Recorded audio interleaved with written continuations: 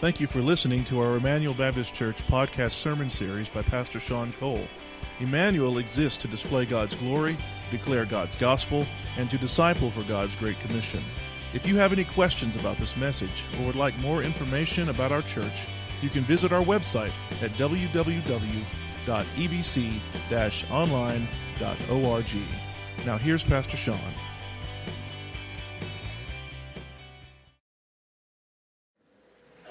The rest of you can open your Bibles to 1 Thessalonians chapter 5.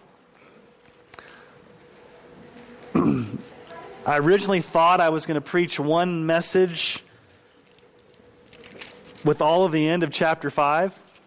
And as I began doing my sermon, it began to be 15 pages. And I'm like, they don't want to sit here for that long. And then I backed it out. And so really, actually, I'm not sure how long the ending of Thessalonians has got some good stuff in it. So we're just going to spend some time lingering here over the next few weeks. Obviously, next week we're going to have a special Easter message that will be deviating from 1 Thessalonians. But as you're turning there to 1 Thessalonians chapter 5, over a period of 4 years in our nation's history, 600,000 American soldiers lost their lives in what was the bloodiest war our nation has ever seen. If we were to use today's population figures for the deaths during the Civil War, it would be about 5.2 million Americans that lost their lives. The North versus the South. The Union versus the Confederacy. The Civil War. It was a dark day, those 4 years in the life of our nation. But what happens when you're a father and your sons are fighting in the Civil War, and one's a general for the North and one's a general for the South? That's what happened to U.S. Senator John Crittenden from Kentucky. He had two sons, George and Thomas, both generals in the Civil War. George, the oldest, was serving as a general for the Confederacy. Thomas, the younger, was serving for the Union. And so think about just if those two brothers had to face each other in combat. That's the ultimate in Civil War. Not just nation against nation, but it's brother against brother. And that's what Civil War does. It brings brother against brother. And many times, Civil War can creep into the life of a church and bring brother and sister against brother and sister in the life of the church. At my former church, there was an issue of division that slowly crept in and almost destroyed the church. My pastor had been there just maybe 2 or 3 years. This was before I had come, when I was serving as youth pastor, and he was leading the church to embrace God's will and God's purposes, teaching them about the Scriptures. And then all of a sudden, this pastor and his wife that were retired moved from Denver down to that church. And this pastor began to undermine the authority of my pastor. What this man would do was, they started a home Bible study. And they would invite new people from the church into the home Bible study, and they would begin to say things like this: do you really think our pastor knows what he's talking about? Do you really think our church is Spirit-filled? Do you really think our church is going in the right direction? Do you really trust the leadership of our pastor?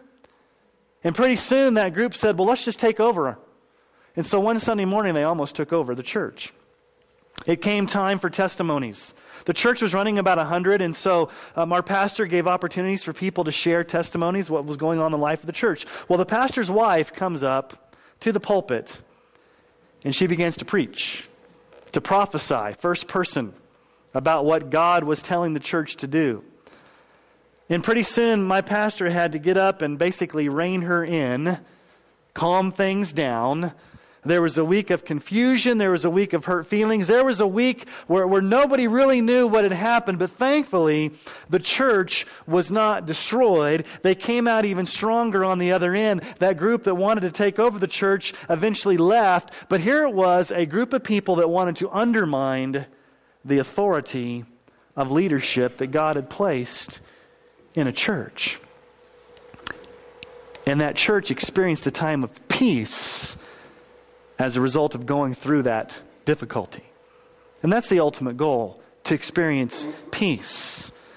Now, as we come to the close of 1 Thessalonians, there's a lot going on here.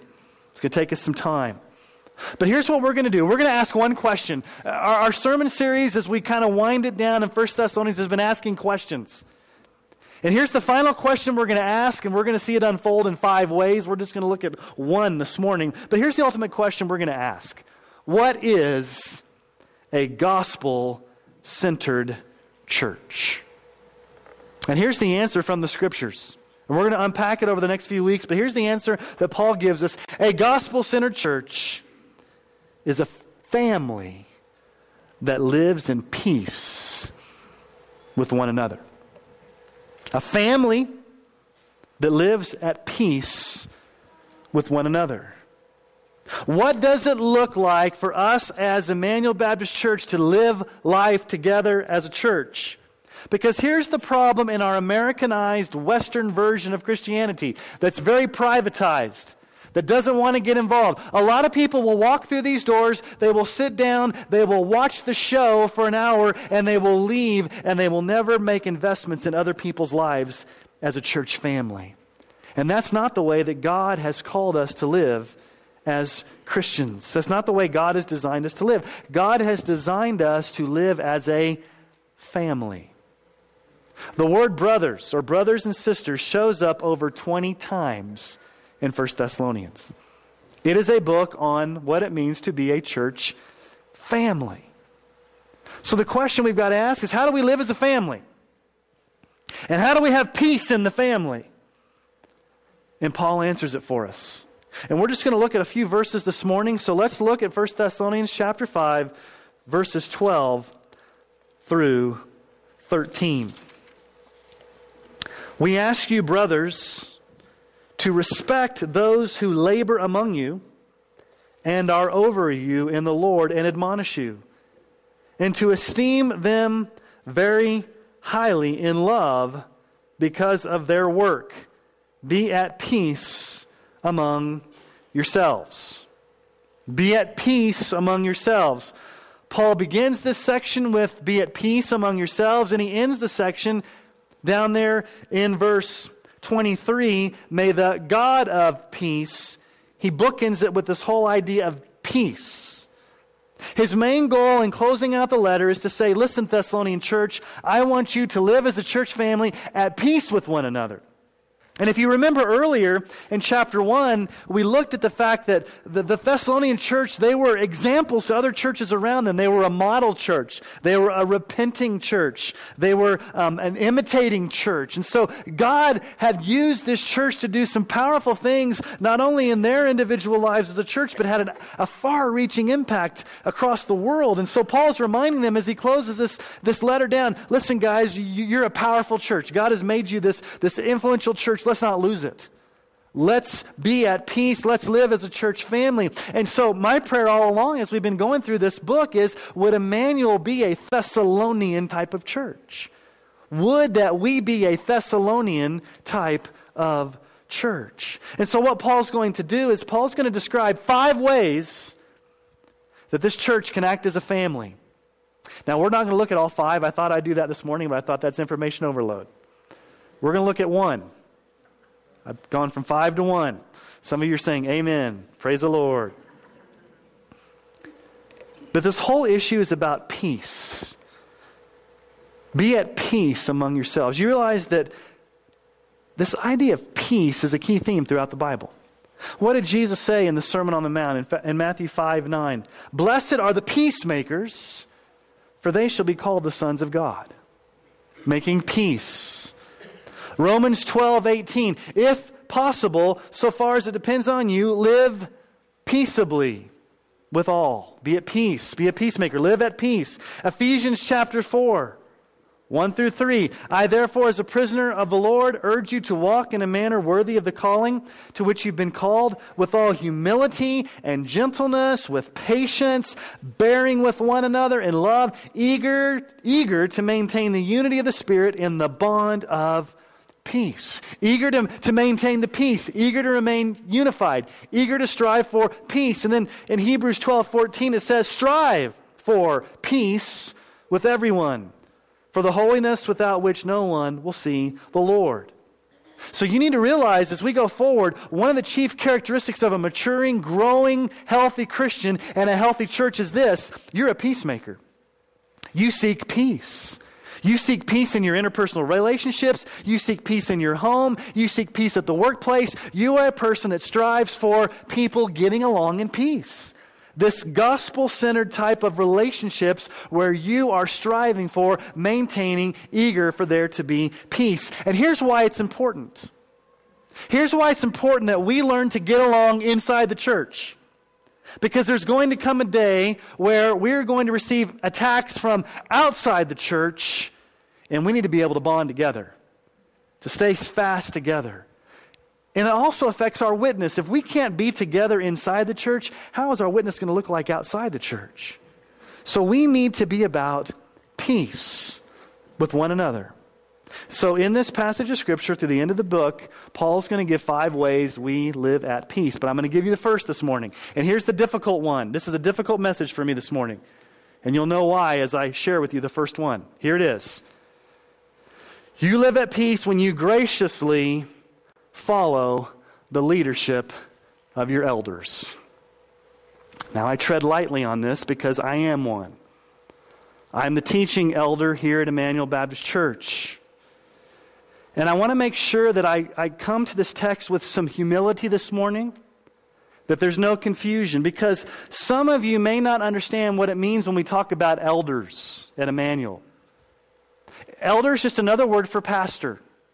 Okay? Some of you have been here when we took the transition to elders. Some of you are new. Some of you have been through the new members class. Some of you have no idea. So it's important that we talk today about what are the elders of Emmanuel and what are we responsible to do. Let me tell you who our elders are. I am one of the teaching elders, Russell Hirschberger, Elder Russell this morning that prayed.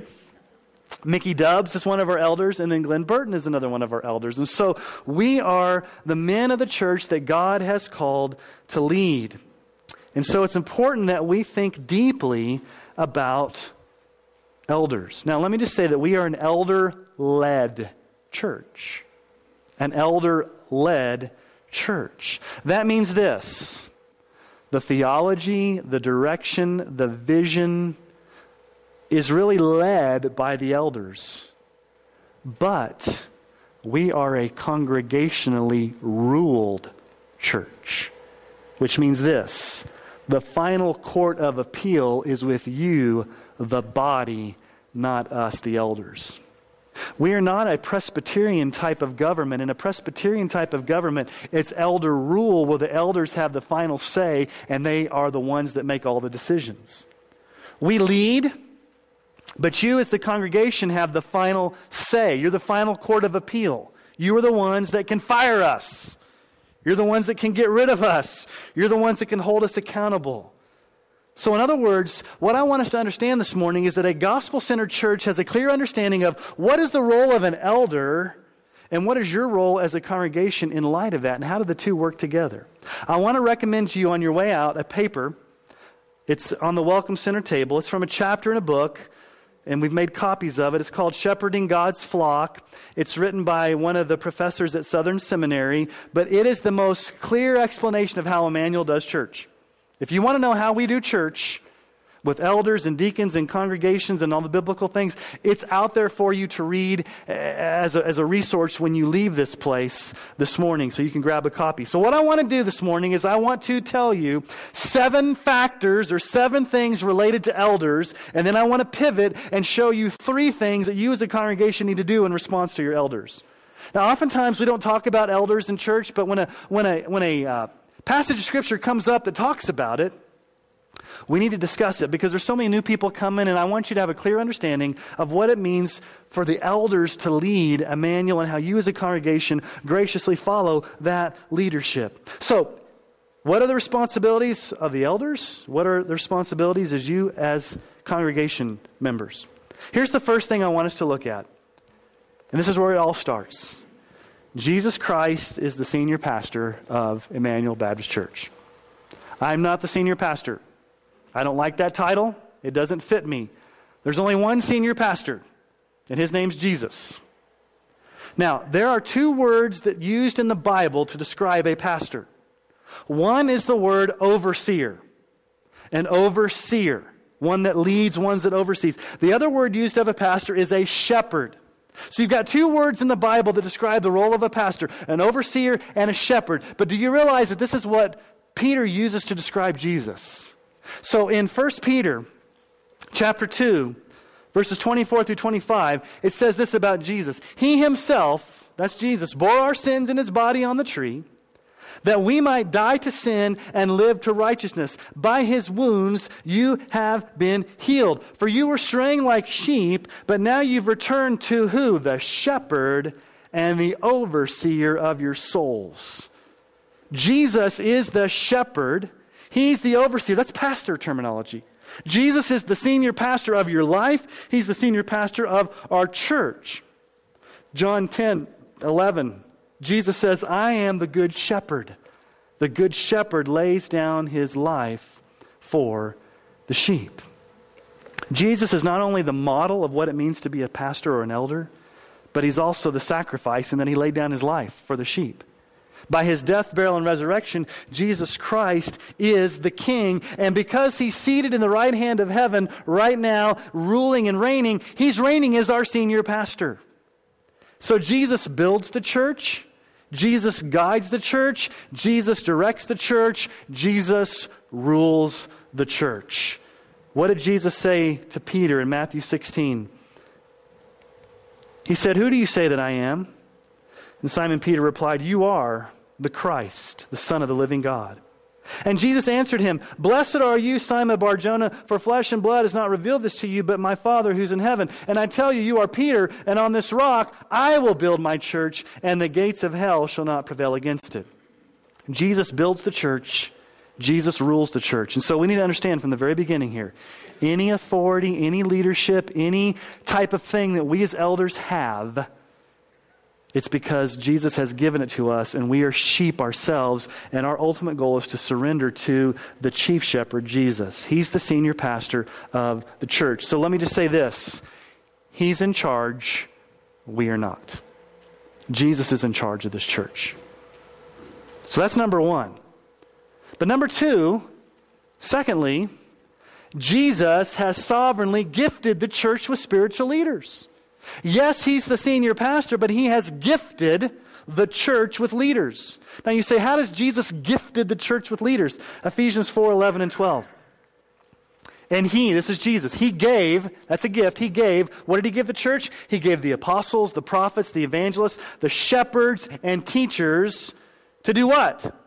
To equip the saints for the work of ministry, for the building up of the body of Christ. I don't have time to go into all of this passage of Scripture, but let me just say for the sake of argument that pastor-teacher is one office, the pastor-teacher. It's the same as an elder. It's the same as a pastor. So we're going to use some words interchangeably here this morning, but the role of a pastor, the role of an elder, is to lead by teaching, but his primary and our primary goal, Paul says there, is to equip the church so that you do works of ministry so that we will be built up.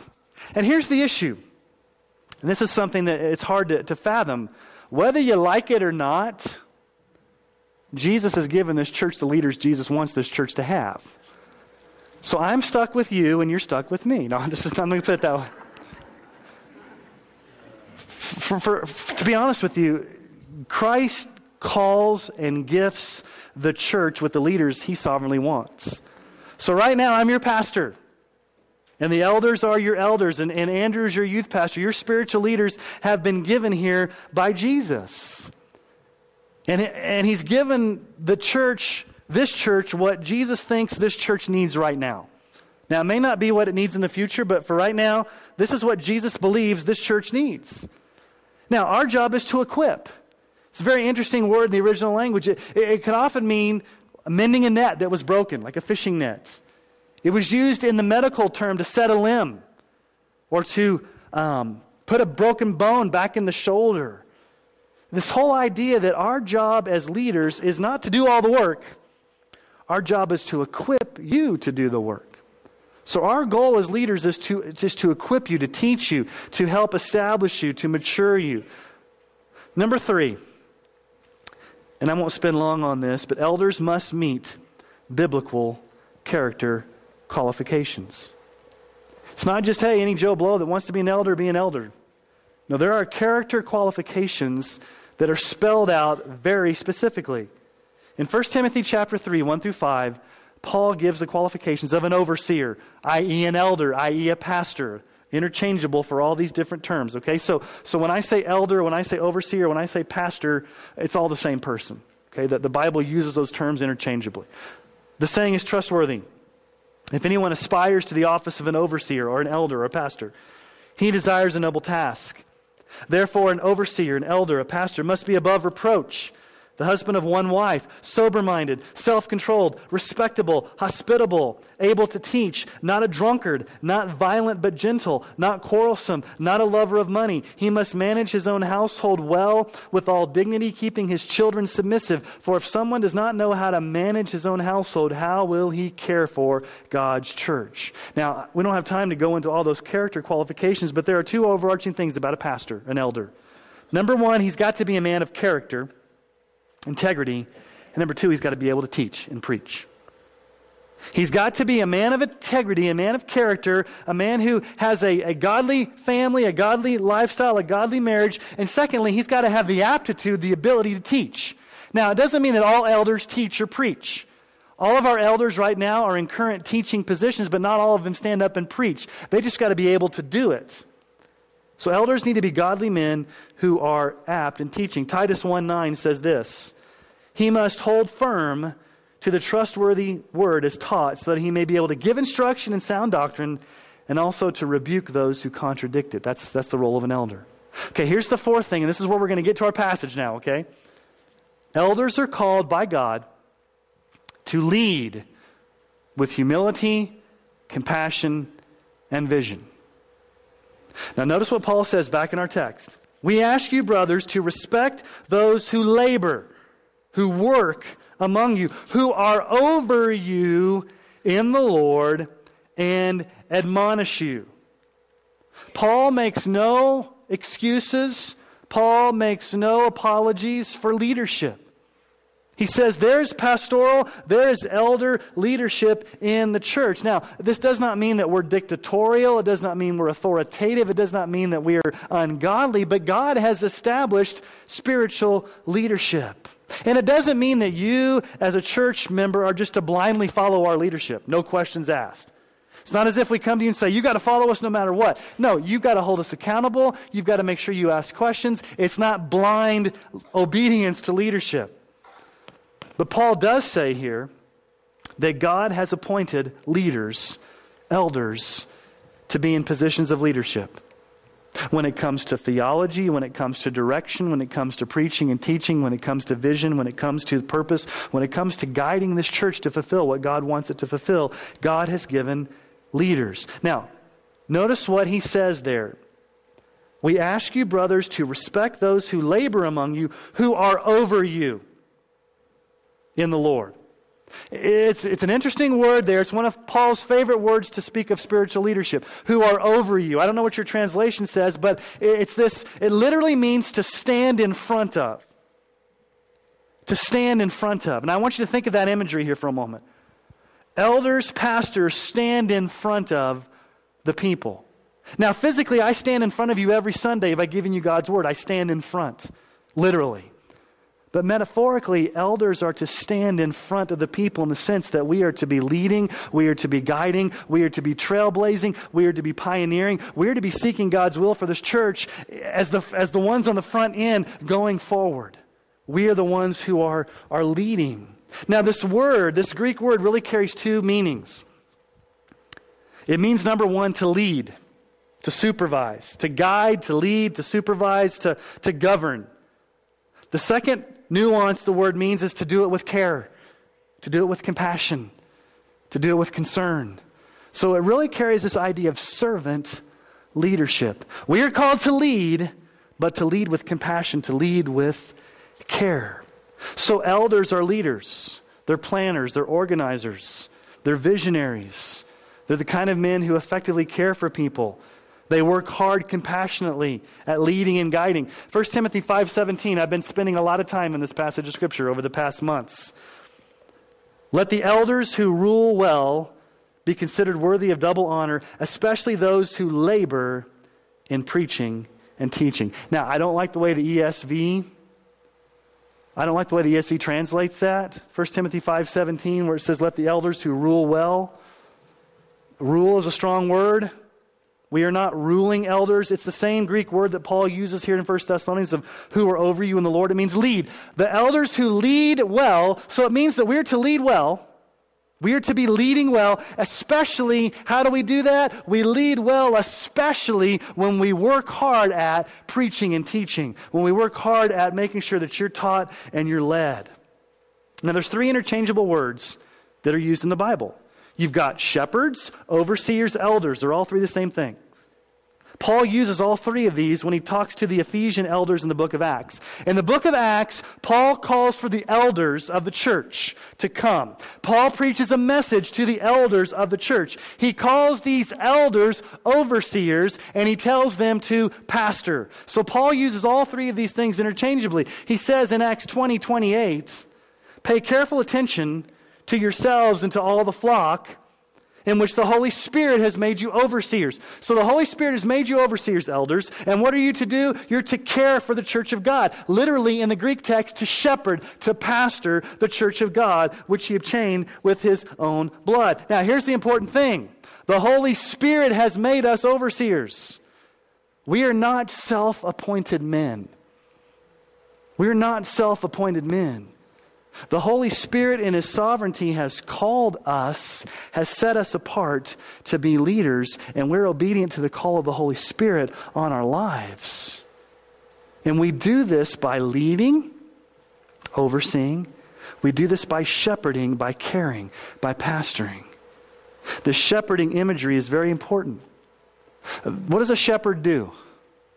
A shepherd leads, a shepherd guides, a shepherd is out front. A shepherd diligently watches over the souls. This next part about eldership scares me to death. I'll be honest with you, it scares me to death, and it should scare every elder or potential elder. Number 5, elders will have to give an account in how they led the church. Hebrews 13:17. I don't know if you knew this was in the Bible, but here it goes. Obey your leaders and submit to them, for they are keeping watch over your souls as those who will have to give an account. Let them do this with joy and not with groaning, for that would be of no advantage to you. The word there, keeping watch, really means to go sleepless. The original language, it means to go sleepless. So as elders, we are to have sleepless nights over the souls of you. But there are many times where I've had sleepless nights over your souls. Because I know that one day, on the final day, I'm going to have to give an account. Stand before God Almighty. And how I led this church. And how I shepherded this church. How I looked over the souls of this church. And that scares me. Because I realize how bad a job I do most of the time. And we need to be careful here. Because he says, obey your leaders. Again, it's not blind obedience. You don't just blindly follow our leadership and do what we say because we're the elders. Our authority only comes in how well we preach the text and in how godly our lives are. That's where the authority comes from. So you have no right to follow us. If we're teaching something heretical, no right to follow us. If we're living lives that are ungodly, you have no right to follow us. Our authority only comes in the matter of how faithful we are to this and how faithful we are to God in our lives. And that leads to number 6. Elders must be godly examples worth following. 1 Peter 5, 2-3. Shepherd, there's that word again. Shepherd, he's talking to elders here. Shepherd the flock, pastor the flock, care for the flock that's among you. How do you do that? You exercise oversight as an overseer. You do this by leading. Now, how do you do this? Not under compulsion because you have to, but you do it willingly, as God would have you. Not for shameful gain, but eagerly. Not domineering over those in your charge, but being examples to the flock. We're not to domineer. We're not to dominate. We're not to be tyrannical, but we're to be examples to the flock. Now, we're not CEOs. A pastor and an elder is not a CEO who's a businessman that sits in a cold, calculated room and makes decisions based upon the bottom line, the way a corporation would work. Do you know the difference between a shepherd and a cattle rancher? Some of you are cattle ranchers. What do you do with cattle? You drive cattle. You drive cattle. Pastors do not drive sheep. What do pastors do with sheep? They're out in front of the sheep, and they call to the sheep, and they lead the sheep. And when a sheep gets hurt, or when a sheep gets scared, or when a sheep gets skittish, or when a sheep gets obstinate, what does a shepherd do? He goes and he makes sure the whole flock gets to the green pastures and the clean waters where God wants them to go. So we're not cattle rancher CEOs that drive people, that are just detached and make these business decisions. No, we are first and foremost sheep ourselves because we're submitting to the chief shepherd, but we're out front leading with our voice through preaching and teaching so that all the sheep can reach the destination. 7, elders as protectors may at times need to confront sin in the church. Notice what Paul says here in verse 12. These leaders, these who are over you, we ask you, brothers, to respect those who labor among you, who are over you, who lead you, who admonish you. They admonish you. Now, this word admonish really carries the idea that they confront sin in order to lead you to repentance. They may at times have to confront sin. They may at times have to get in your face. They may at times have to intervene, because ultimately, what does an elder want? He wants the best for you. He doesn't want you to continue in sin, so he may have to confront sin. Now, let me ask you a question. What would be more loving? Let me give you 2 scenarios, and you tell me which is more loving. I see you as a church member, and you're standing towards the edge of a cliff about ready to fall off.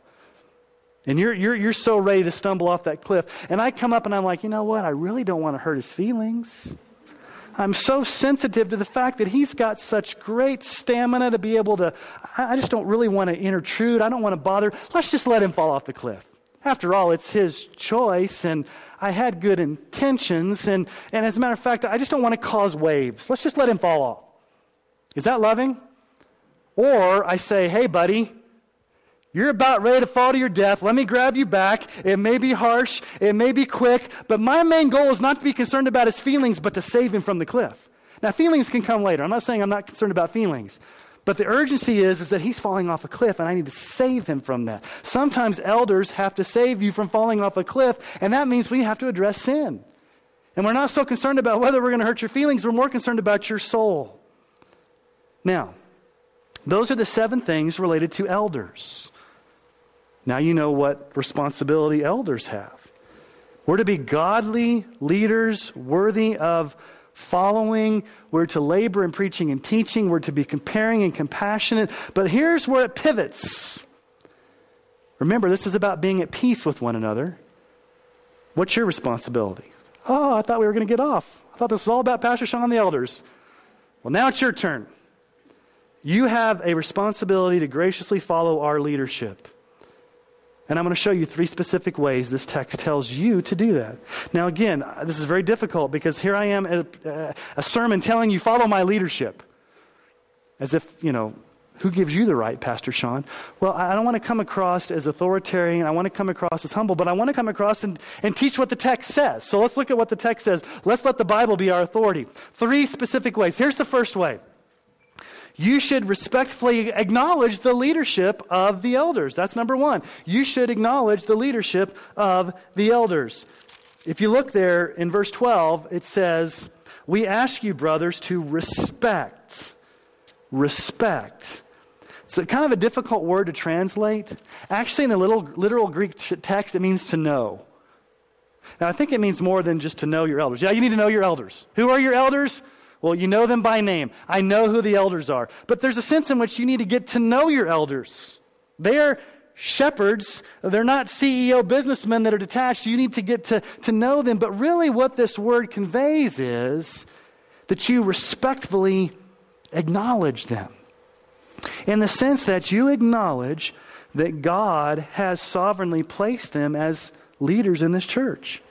And you acknowledge that, and you respect that, and you get to know them, and you respect them because of God's putting them in this position.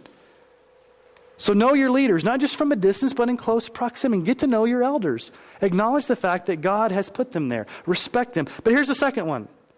You should hold elders in the highest regard.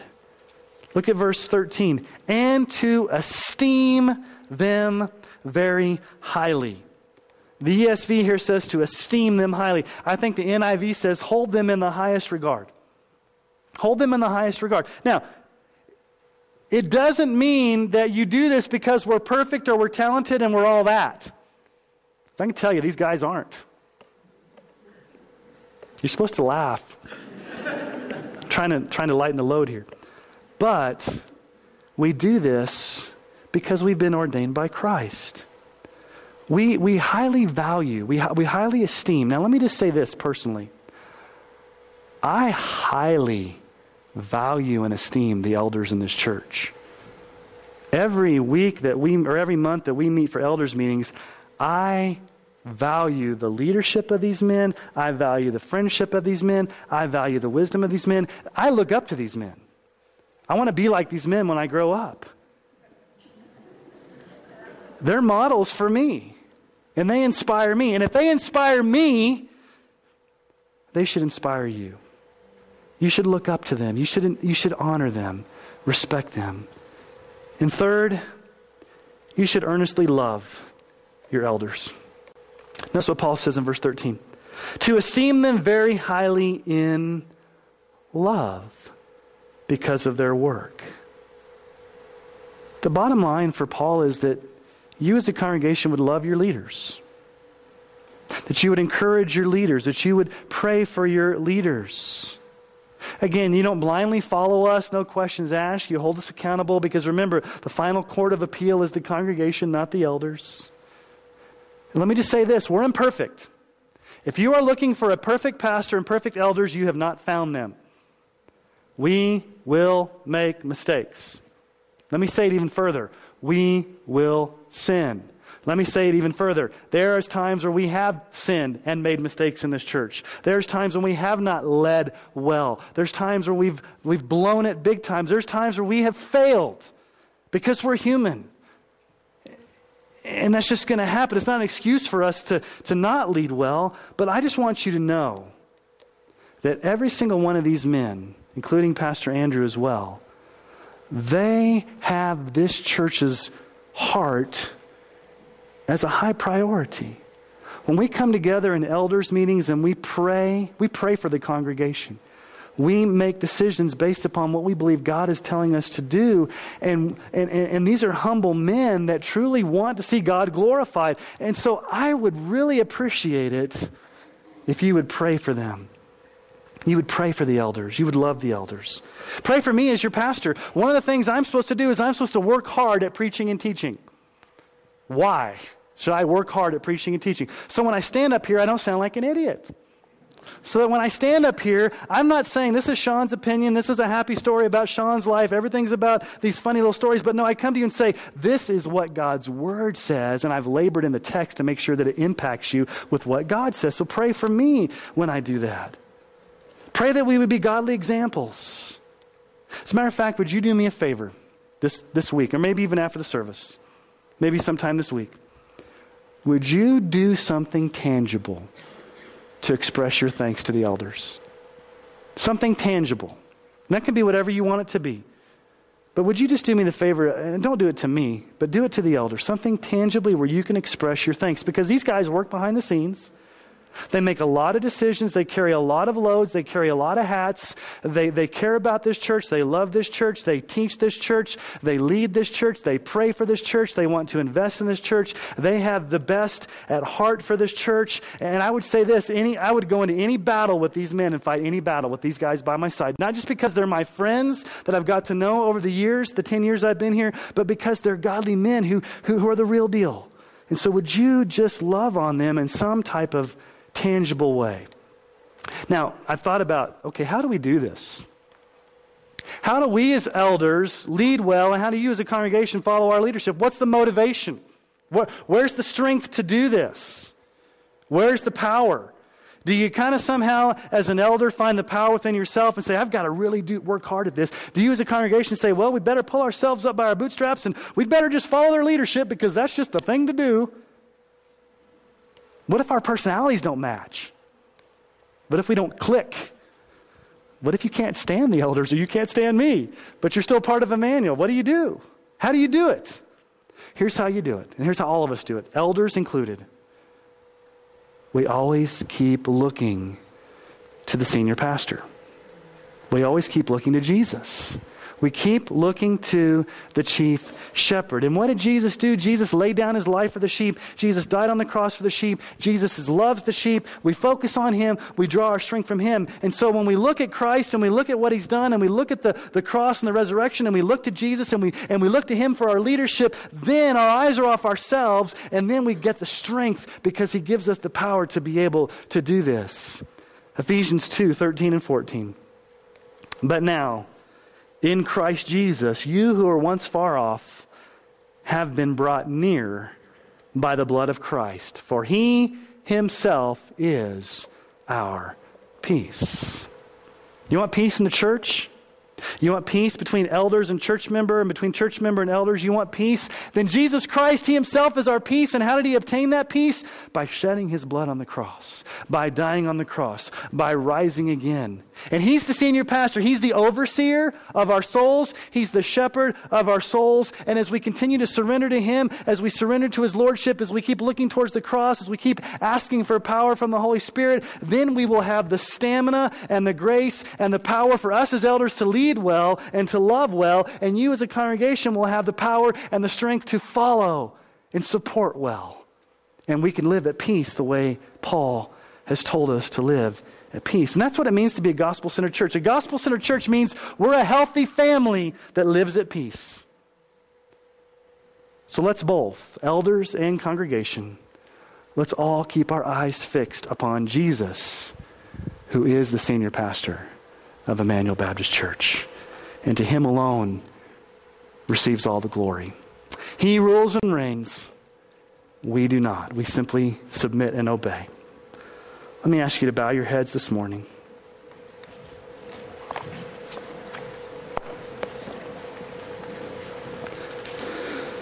Would you spend some time this morning? And I guess just indulge me on this. If you spend some time this morning just praying for your elders, praying for your leaders, praying for yourself. Pray that you would obey the teaching in this passage of Scripture. Pray for our church family. Pray that we'd be at peace.